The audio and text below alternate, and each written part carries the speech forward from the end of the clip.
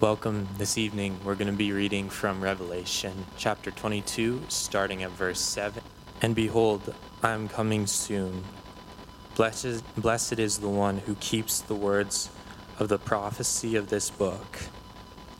I, John, am the one who heard and saw these things. And when I heard and saw them, I fell down to worship at the feet of the angel who showed them to me. But he said to me, "You must not do that. I'm a fellow servant with you and your brothers, the prophets, and with those who keep the words of this book. Worship God." And he said to me, "Do not seal up the words of the prophecy of this book, for the time is near. Let the evildoer still do evil, and the filthy still be filthy, and the righteous still do right, and the holy still be holy. Behold, I am coming soon, bringing my recompense with me to repay everyone for what he has done. I am the Alpha and the Omega, the first and the last, the beginning and the end. Blessed are those who wash their robes, so that they may have the right to the tree of life, and that they may enter the city by the gates. Outside are the dogs and sorcerers and the sexually immoral and murderers and idolaters and everyone who loves and practices falsehood. I, Jesus, have sent my angel to testify to you about these things for the churches. I am the root and the descendant of David, the bright morning star. The Spirit and the bride say, "Come." And let the one who hears say, "Come." And let the one who is thirsty come. And let the one who desires take the water of life without price. I warn everyone who hears the words of the prophecy of this book. If anyone adds to them, God will add to him the plagues described in this book. And if anyone takes away from the words of the book of this prophecy, God will take away his share in the tree of life and in the holy city, which are described in this book. He who testifies to these things says, "Surely I am coming soon. Amen." Come, Lord Jesus. The grace of the Lord Jesus be with all. Amen. Let's pray. Dear Jesus, I thank you that you are coming soon, and your love is for the church, and you are coming to take us. I thank you that we belong to you, we've been called, and that we get to share in the joy of your presence forever and ever. And I pray that we would live and walk according to that which we have been called. Thank you so much that you have washed our robes white by your blood, with your blood. And I pray for Barry now as he comes and teaches and shares what the word is about. I pray that our hearts would be open and that we would have understanding and an ear to hear. I pray this in Jesus' name. Amen. For those of you that are visiting, a word of explanation. We've been going through the book of Revelation for quite a few months now. And the reason why we are here in this book is because it's where we find our series. This is the last week because this is the last text. I'm not going to preach from the weights and measures and monetary units next week, which you'll find on the next page. It's the end of the book. And it has been a sublime vision. I won't say it's been a sublime series, but it's been a sublime vision. And the question is, what do you do with the sublime? How does it affect the ordinary? It's like seeing something extraordinary and witnessing something majestic and beautiful, and then the house lights come on. And you look at one another and you say, okay, what are we going to do with that? These are the final words of God. Those of you that are familiar with the Bible will know that I'm stating the obvious, but sometimes those of us that are familiar with the Bible need the obvious stated. Just stop and think about it for a second. These are God's final words to the church. Have you ever had final words ringing in your ears? Someone that wanted you above all else to make sure that this is ringing in your ears. Maybe the Lord will give you opportunity to have final words for somebody today. But these visions, the book of Revelation is at the end of the book. This is God's final word through the Apostle John, and now the final words of the Apostle John to the church. And it is what God intends to be ringing in our ears through the generations. Why is that? Is because Revelation is a declaration of the summary of all prophetic utterance and all of God's purposes that he has ever said through any prophet, through any apostle, laid at the feet of the Lamb. For the church to see him in that. He is the longing of every heart that has ever had longings through all of the generations of God's people. Right from Eve, when Eve had Seth and there was longing in her heart. Through the offspring would come one day. And you just look at all the prayers. Think of Hannah. Think of Mary. Think of those that rejoiced over the coming of the Lord, as Zechariah and Hannah and Anna. This is all fulfilled in the visions. The book of Revelation is not merely a book to give us information about the end. That's how a lot of people approach the book. Well, if you want to know how the world ends, you go to the end of the book and you read the book of Revelation. That's not really what it's about. It's not a book to give us information about the end. It is a book used by God to get us to the end. Do you understand the difference? There's a huge and very significant difference. If all the book of Revelation is to give us information about the end, and if we neglect it, which I think it is largely neglected in the evangelical culture today because we're afraid of it, we're scared of it, we're afraid we'll argue over it, we're intimidated by it, we're confused by it. But if that's all we're missing is simply information about the end, that's one thing. But if we are missing an instrument intended by God to give his people perseverance, the final words of God. This is what God wants ringing in our ears through the generations. Why? It's because God gives it as the final word in order that a struggling church would be able to endure, to persevere, to keep going, to continue. And so imagine the consequences of neglecting it. And so John says, blessed are those who keep the words of this book. Which raises the question, how do you keep a vision? And you read the book of Revelation and John says, keep this book. Well, how do you keep a vision? And we know how to keep law. If the final words had been law, then we would know, we know how to keep that. If the final words of the book had been ritual, just do this until Jesus comes. Which is maybe what church feels like for some of you, what we actually think about what we're supposed to be doing. Then we would understand that, but how do you keep a vision? And as Josh read it, describing John's impulse, which was in the response to all that he had seen, was to drop to his knees and worship. That's how you keep the vision. John's impulse was absolutely right. After all that he had seen, all of that he had witnessed about the throne of God and its superiority over the dragon who does not have a throne, and all of God's transcendent cosmic power to bring about his purposes through the Lamb, brings John to his knees. And he had the impulse right, but he had the object wrong. As the angel responds to him and says, no, I am just a servant like you are. Worship God. John had the object wrong, but the impulse was right. And if we try to keep the vision, if we try to understand and study this book without that impulse of worshiping the Lamb, then I believe that we are in danger of doing exactly what John says we must not do. Do not change the words of this book. I'd like to go over what I call a main point. This is the main point.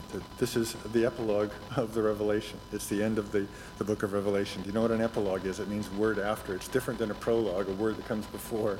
And there's a lot of similarities between the epilogue in Revelation and the prologue in Revelation, but the difference of the epilogue is that there's more to resolve. You know more now than you did in the prologue. And all of the stuff that John has been shown, this is its resolution. And there are three dramatic repetitions of a sentence. And it begins with, I am.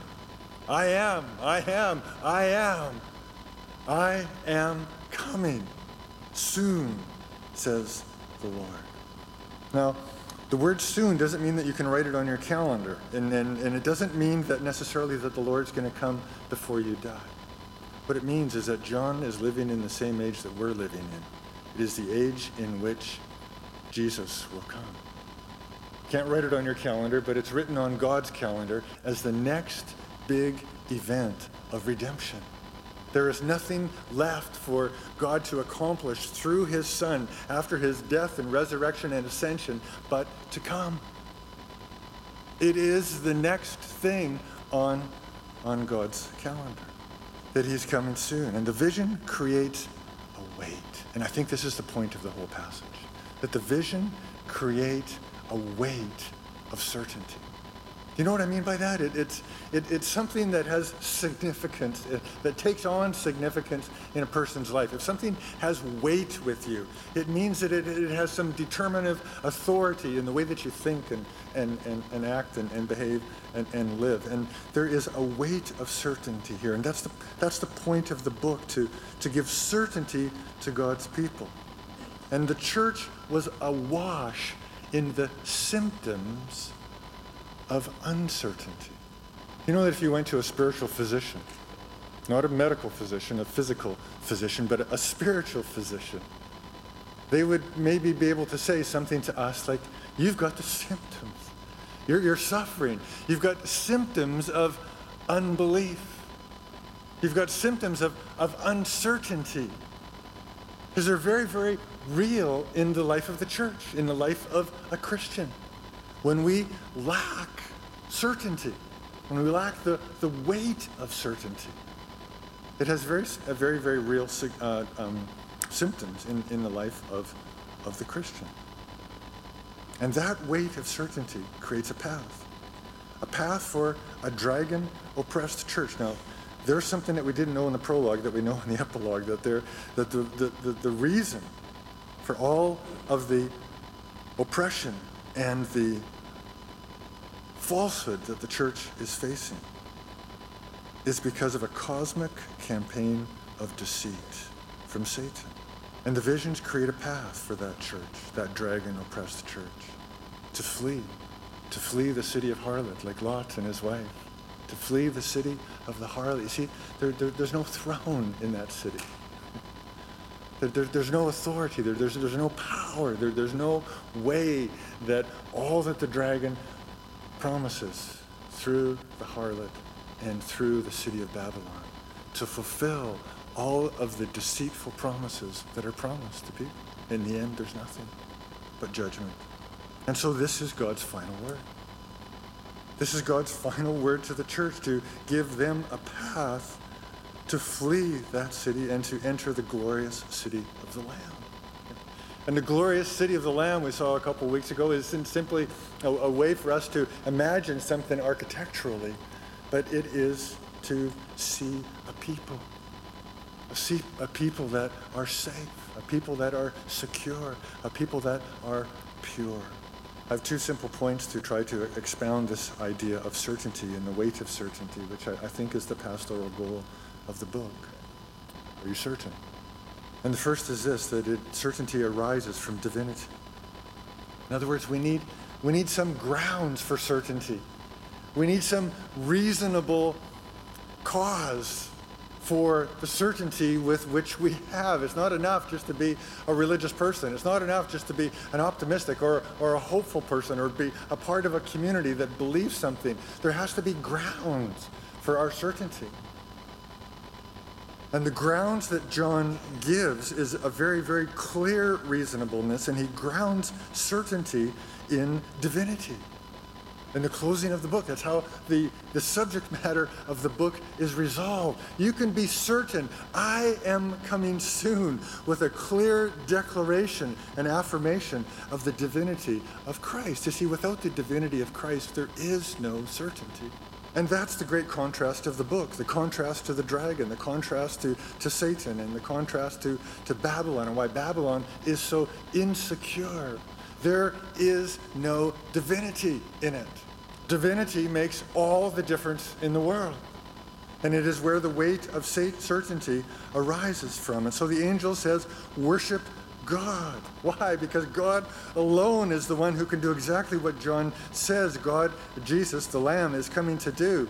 And the first thing he says is he's coming to bring recompense, coming to bring judgment, coming to bring reward for all that has been done to the righteous and to the unrighteous. And that is quotation from Isaiah chapter. I'd like to comment that the way that John affirms the deity of Christ isn't simply to confess, I believe Jesus is God, though he did. The way that John affirms the deity of Christ is using Old Testament texts, like I just mentioned from Isaiah chapter 40, affirming that God alone is the judge. That is deity. That is divinity. Anything less than divinity does not return to the earth and recompense all for what they have done. It's very significant how John uses the Old Testament, and it's how if you're wandering into the book of Revelation, it's something that is very significant to understand. That what John gave the church to understand the revelation for generation after generation after generation is something that every generation has. It's the whole Bible. It's marvelous. It's fascinating. Just to get into the book of Revelation. You know, there's over 500 references to the Old Testament in the book of Revelation. John wasn't writing in ways to try to be obscure to the church. He's writing in a way that's trying to be plain to the church. And he doesn't simply believe, he isn't trying to articulate that something that is true about Jesus. He is claiming that whatever is true about God through the whole Bible is true about Jesus. Let me show you. Let me just show some of the words and vocabulary that John uses in these last few verses of the Bible. The root of David, for example, he says he's the root of David, comes from Isaiah chapter 11. The bright morning star comes from Numbers chapter 24. It's where Balaam prophesies from the mountain overlooking Israel, that Balak had hired him to curse Israel, and instead Balaam, under the necessity of God, blesses Balaam, or blesses Israel instead, and calls Israel the bright morning star. And both of those, the root of David and the bright morning star, emphasize the fulfillment of a messianic king. Not sealing up the words of the prophecy, as John says here. It comes from Daniel chapter 12. It emphasizes that Jesus has the authority that Daniel foresaw centuries before. But Daniel was told, seal up the book. Seal up the prophecy. Daniel foresaw it, but was told to seal it up for a later time. And that time, says John, has arrived in Jesus. The warning that John has here about not to change anything of the prophecy or of the vision is from Deuteronomy chapter 4. It lifted right out of Deuteronomy chapter 4, verses 2 and 3. And it emphasizes that these words might be delivered by John, but they are divine. They belong to God. Only divinity has the authority to say, do not change my word, on the pains of curse and blessing for those that keep it. That is divinity. See what John is doing? He's not just simply saying something that is true about Jesus. He's taking all that is true about God and attributing it to Jesus as the final word, as the instrument through which a church perseveres. Let the one who is thirsty come, John says. Comes from Isaiah chapter 55. Let the evil still do evil. He might have been perplexed by that as Josh read it. And let the Holy One still be holy. That also is from Daniel chapter 12. And it emphasizes this. It emphasizes what happens to the human heart when it is brought into the presence of divinity.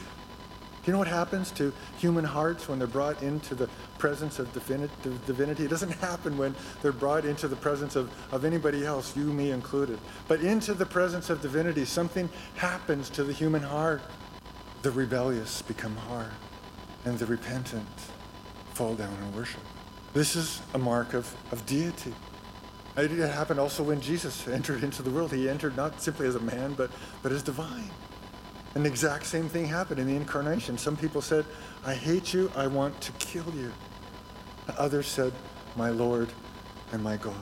It is the mark of divinity.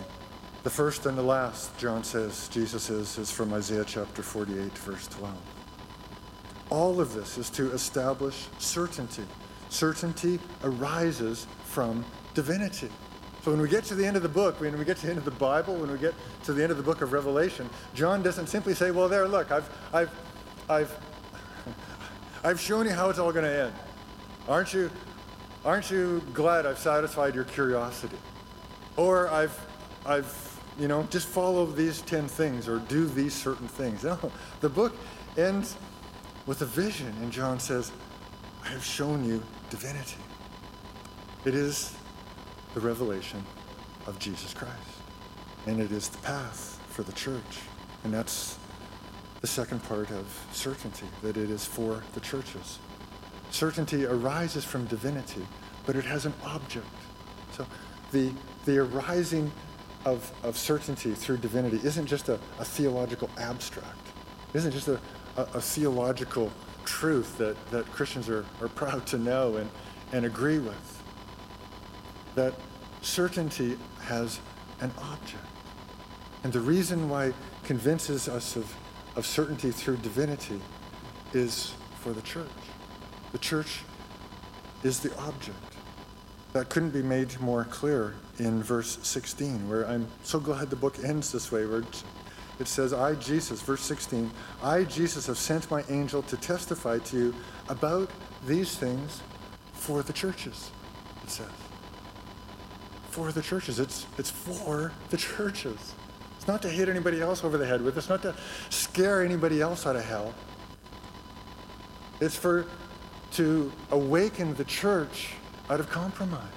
It's for the churches, that they would have the certainty of a coming king and the visions of a cosmic authority are for that church that is clearly awash in the symptoms of uncertainty. And so Jesus has already said to all the churches in chapters 2 and 3, if we read the book of Revelation, as I think it's probably intended to be read all in one hearing, we would still have these words actually ringing in our ears. I am coming, from chapters 2 and 3. To each of the 7 churches, Jesus says to them, each one individually, I am coming to you. I am coming to you. And he says, let those who have an ear hear what the Spirit says to the churches. And now, at the end of the book, having gone through the visions, we know exactly what the Spirit says to the churches. But there are things that they couldn't have known without the visions.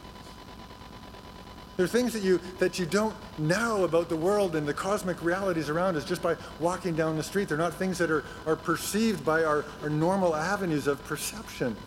It requires a revelation. It requires a vision where John, through God, opens up and shows things that could not be seen, that they needed to see so that they could endure. So let me just remind you of what it looks like to be awash in the symptoms of uncertainty from the churches. Ephesus had lost its first love. Smyrna is told that you will face tribulation. You might even die. Don't be afraid of that. Pergamum is confronted with false teaching called the teaching of Balaam. You know what the teaching of Balaam is? Balaam, who tried to curse Israel, as I mentioned earlier in Numbers chapter 24, and failed. And so he taught Balak, well, just show them or teach them that they can have it both ways. Just introduce your woman to them. That's the teaching of Balaam, that they can have it both ways. Thyatira is tolerating Jezebel. Toleration is a significant word for Christians to think through these days. But that's exactly what Thyatira is doing, tolerating Jezebel, which is idol worship, syncretism. Sardis has soiled their garments. It's not a physical garment that's soiled, but a metaphor for spiritual adultery and unfaithfulness to God. Philadelphia is full of people pretending to be Christians. Imagine that. People who want it both ways. People who want all the blessings and all of the comforts of belonging to the people of God, but secretly, they want all that the world has to offer. Laodicea is deceived about their wealth, and they are actually very, very poor. You see, those churches, and nor any church today, can afford Nor can they endure, nor can they persevere, I think. They can afford to have a vision that has anything from this vision of Jesus subtracted from it. This vision of Jesus is for the church, that we would be able to endure. That he is a king possessing unassailable dominion and authority, which makes a certain end of Satan's campaign of deceit into the lake of fire. You see, discipleship is worth it. If you ask that question, is it all worth it? Is it really true? Can I really be certain about it? The point of this book, what God wants ringing in our ears, is that yes, discipleship is worth the cost. Not discipleship through law, not discipleship through ritual, but through the worship that washes our garments in the blood of the Lamb. Now, there's two blessings here. Blessed are those who keep the words of this book, and then it says, blessed are those who wash their garments in the blood of the Lamb. And there's actually 7 pronouncements of benediction through the book. It reminds me of Proverbs chapter 9, verse 1. It says, wisdom has built its house, and has hewn 7 pillars. 7 pillars very intentionally as a perfect number. In other words, it's like through the book of Revelation with its 7 blessings, 7 pillars have been hewn to invite the church into experience God's wisdom. I am coming soon. It's fascinating that it's present tense. Not I will come. It's not a future tense. It's a present tense. And of course, there is a future sense to it, that there will be a time, a climactic and final time when Jesus will come in the future. But when John says, I am coming soon, there's also a sense of anticipation of the coming of the Lord Jesus to the gathering of God's people in the name of Jesus in the power of the Holy Spirit, to experience his coming to us, and to renew and to create in us through that coming to us a desire in his second coming, when he will gather us in as a shepherd into the new Jerusalem as a pure and a spotless bride. I've said that the Bible ends with the words that ring in our ears, and they should. These words should ring in our ears. I am coming soon. But what is the evidence? What is the evidence that those words actually have weight, a weight of certainty in our lives? That these words, I am coming soon, are ringing in our ears. And so there's something else in the text where it actually ends, where it doesn't speak of something that God puts to ring in our ears, but something that God says should ring in his ears. And this is what it is. It's come, Lord Jesus. Isn't it a marvelous way to end the book, to end the Bible, to end the visions? The demonstrative proof that the people who actually have the Spirit and ears to hear what the Spirit of God says to the church have this on their tongues, ringing in the ears of God through all the generations. Come, Lord Jesus. It's marvelous. Come, Lord Jesus. Ringing in God's ears through all the generations. You know, I've started to pray more intensely. I have grandchildren now. Lord, would you be so gracious to give these words on the lips of generation after generation after generation after generation? Come, Lord Jesus. Paul ends the book of 1 Corinthians this way, where he grabs the pen from a scribe who had been writing in Greek, and this is what he writes. He says, in Aramaic, in a vernacular language that the people actually spoke, Maranatha, which means come, Lord. Come, Lord Jesus. And he gives it to them as a way of speaking to one another, of blessing one another, of encouraging one another. You know that 1 Thessalonians 5 twice says this in speaking about the coming of the Lord. Use it to encourage one another, remind one another, Maranatha, the Lord is coming. Oh, praise the Lord. The Lord is coming. Come, Lord Jesus. I've grown up as sensitive to the shame and the condemnation of speaking what we call Christianese.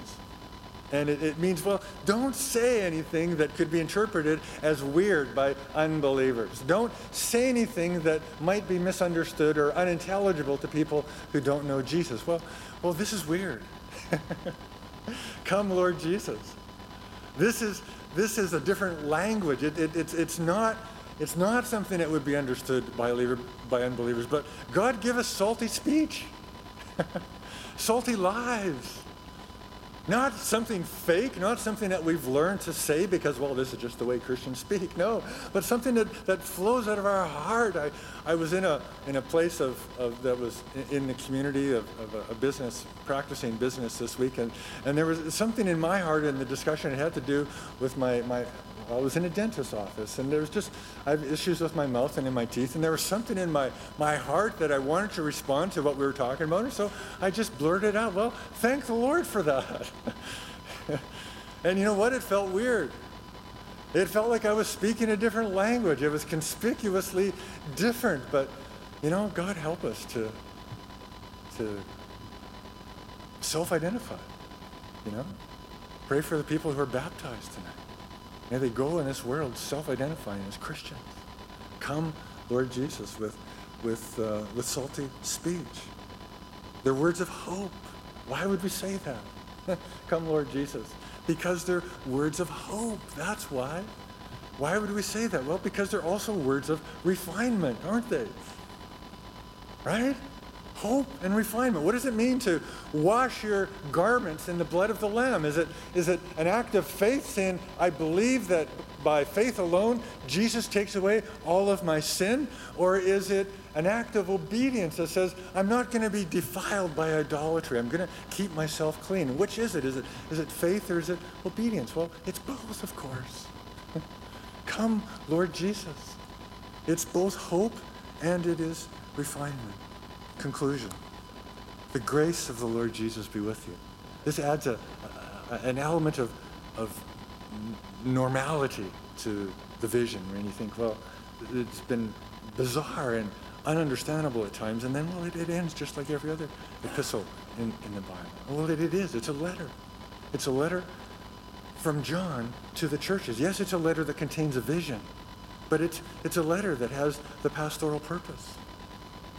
And he says, the grace of God be with you. And what that means when letters end with that, it means may the grace of God enable you to understand all that I've said to you and to lay hold of it and to live it out.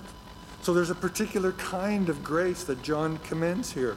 And it is the grace that enables God's church through this vision to lift our eyes to the Lamb and our hearts and speak the true longing of our heart, which is come, Lord Jesus. That's the grace of God.